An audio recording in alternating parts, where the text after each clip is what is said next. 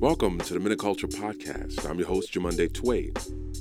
On the Miniculture Podcast, we listen to the best arts, culture, and history stories we produce here at KFAI Radio. Reality sometimes is really not pretty, so... I'm so sweaty. People would be sick or something, so I'd give them all a drink for a nickel. And by the time I opened up 10 minutes later, the bar would be just filled to capacity. Either somebody's sick, dead, or in jail, or it's Prince, the ring at 3 a.m. Yeah, you went viral. You went viral. My left stroke just went viral. On this episode, we're going to hear how music from Cuba and Congo found a home in the chillier climate of Minnesota. In the middle of winter, when the landscape is frozen and you're all bundled up underneath your parkas and your scarves, this kind of music's probably not running through your head.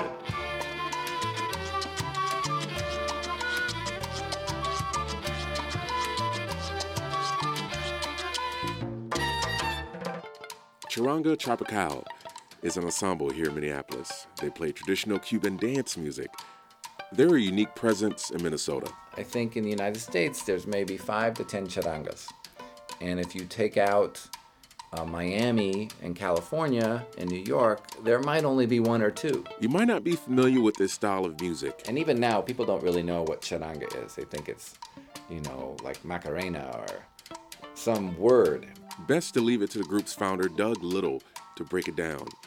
Here's From Cuba to Minnesota, the birth of Charanga Tropical.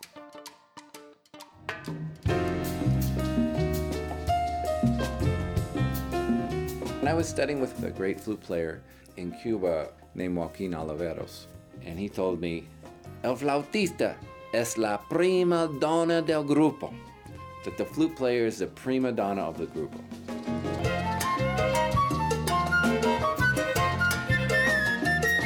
My name is Doug Little, and I am the flute player, musical director, and founder of Charanga Tropical.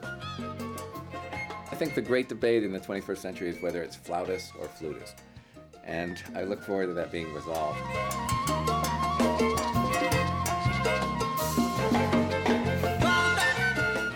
It took me a year to learn to play a high D, and it took me 2 years to learn to play in high E. Not only is it hard to do, but it's really important. And they just need that top note, like a cherry on top of some kind of musical sundae.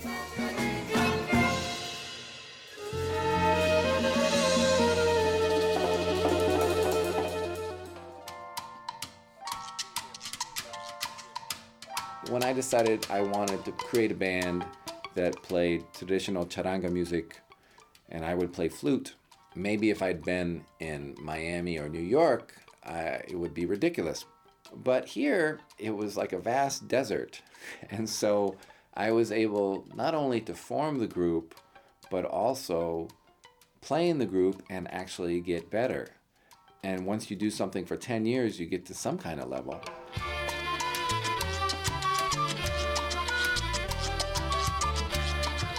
I think in the United States, there's maybe 5 to 10 charangas. And if you take out Miami and California and New York, there might only be 1 or 2.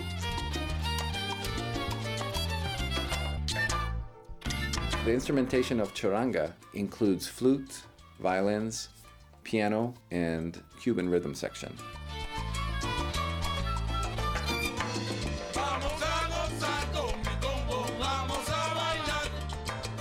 If you say you have a charanga, but then you have no violin players, it's not a charanga.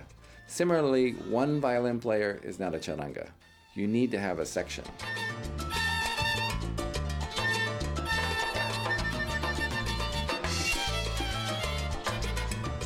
We played our first concert in St. Paul. The group was a combination of Americans and Cubans. Really great Cuban pianist Viviana Pentado, who lives here in town.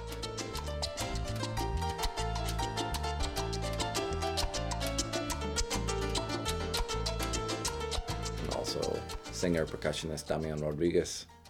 And they were great to work with when we first started this group. So helpful, but also encouraging and not condescending or in any way negative about us wanting to play authentic Cuban charanga music.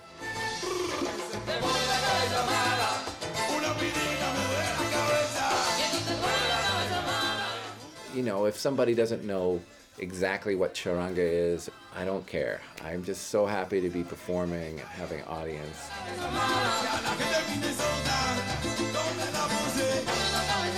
If I requested that everybody be a musicologist to watch my show, I'd have about 4 people out there, and they'd probably all hate it.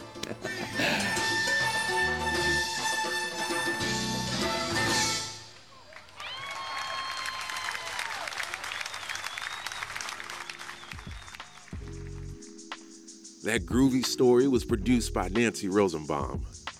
Nancy loved charanga. If you ever see the band perform, you might catch her moving to the beat. Let's hear from another Minnesota musician who's been influenced by the sounds of Cuba. Siema Matuzugiri is from Congo. He plays a style of music known as soukous. Soukous takes traditional African rumba and blends it with Cuban rhythms and American soul. And I can hear American music in it. That's why I love it now, because you can twist it and have more flavors. Siema's story is full of twists and turns like a river, from his native Congo to the mighty Mississippi. That river took him through scary times spent in Uganda towards the end of Idi Amin's rule. In fact, armed soldiers asked Siema and his group to play for the ruthless dictator. We choose one person to be a bandit. Said, no, we don't want to do that. Can you find another people? Say, like, you can say no. Here's Siema Matuzugiri in the global river of Soukous. My name is Siema Matuzungidi from the DR Congo, ex-Zaire. Soukous music, which is a modern Congolese music, and the traditional music, which is ancestors' music. Twende kunavata mama tunwe maza. So that our traditional music, but then add more chords to it. So somebody else will say, "Then I can hear American music in it." That's why I love it now, because you can twist it and have more flavors.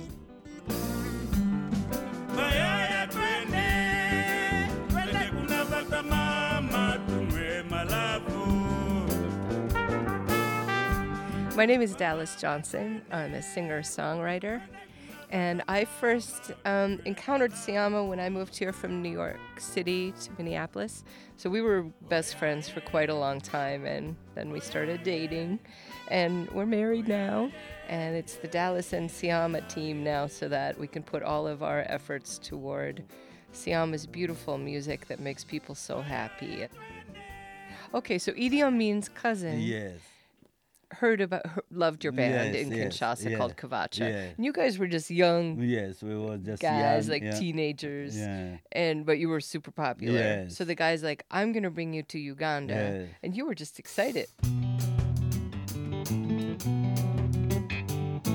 So by the time you were going to be playing for Idi Amin, by then you already could see that the country was going to really, it was a mess. Yeah. And it was dangerous. And you're trying to decide how to get out of Uganda before something terrible happened. And then one day there was a knock on the door. Mm-hmm. There was a knock at the door and said, "Oh, we want you guys to play for Idi Amin." We said, I don't know. We're scared. And they were big soldiers with guns. Yes. Well, I think we're scared. And then the band leader said, we choose one person to be a band leader. Said, no, we don't want to do that. Can you find another people? So like, you can say no. Yeah. And they're like, okay. So imagine playing a gig for the scary, brutal dictator only because you've just been beaten and forced to do it. So it was a very scary situation. But it was just scary. We were just wishing, what time are we going to end this? So you'd be playing a song and just hope that at the end you'd say, ta-da, and then they would be like, more.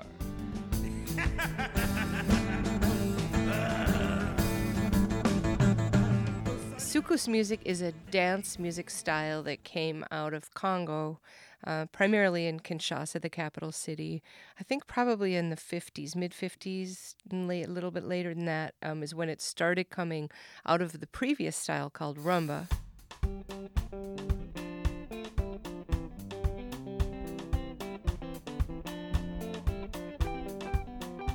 Yeah, we have a new album out. It's called Rivers.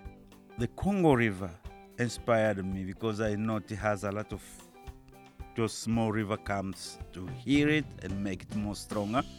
We wanted to invite musicians from India and Tibet and people who play classical instruments typically, because we wanted the music to be distinctly Siama's, but also to have influences from all over the world.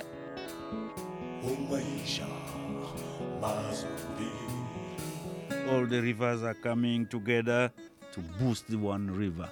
So now, and the river came from Congo, it went to Mississippi, and the other people, they came from India and from here or Michigan. They joined this river we created.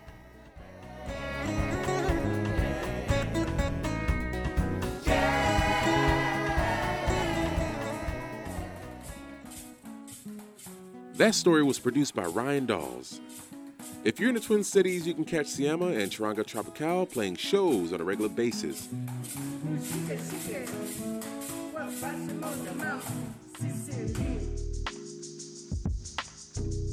And that's it for this episode. The Miniculture Podcast is produced by Zan Holston, Todd Melby, and Nancy Rosenbaum. Our music by Javier Santiago. Support for Miniculture is made possible by a grant from the Minnesota Arts and Cultural Heritage Fund. I'm your host, Jew Monday Tway, the host with the most. Boastin', don't roast. Like what you heard? Make sure to subscribe to the Miniculture Podcast. Be sure to share Miniculture with your friends on Facebook and Twitter, or leave a review of the podcast on iTunes or Stitcher. Jumonde saying peace and love. I'm out.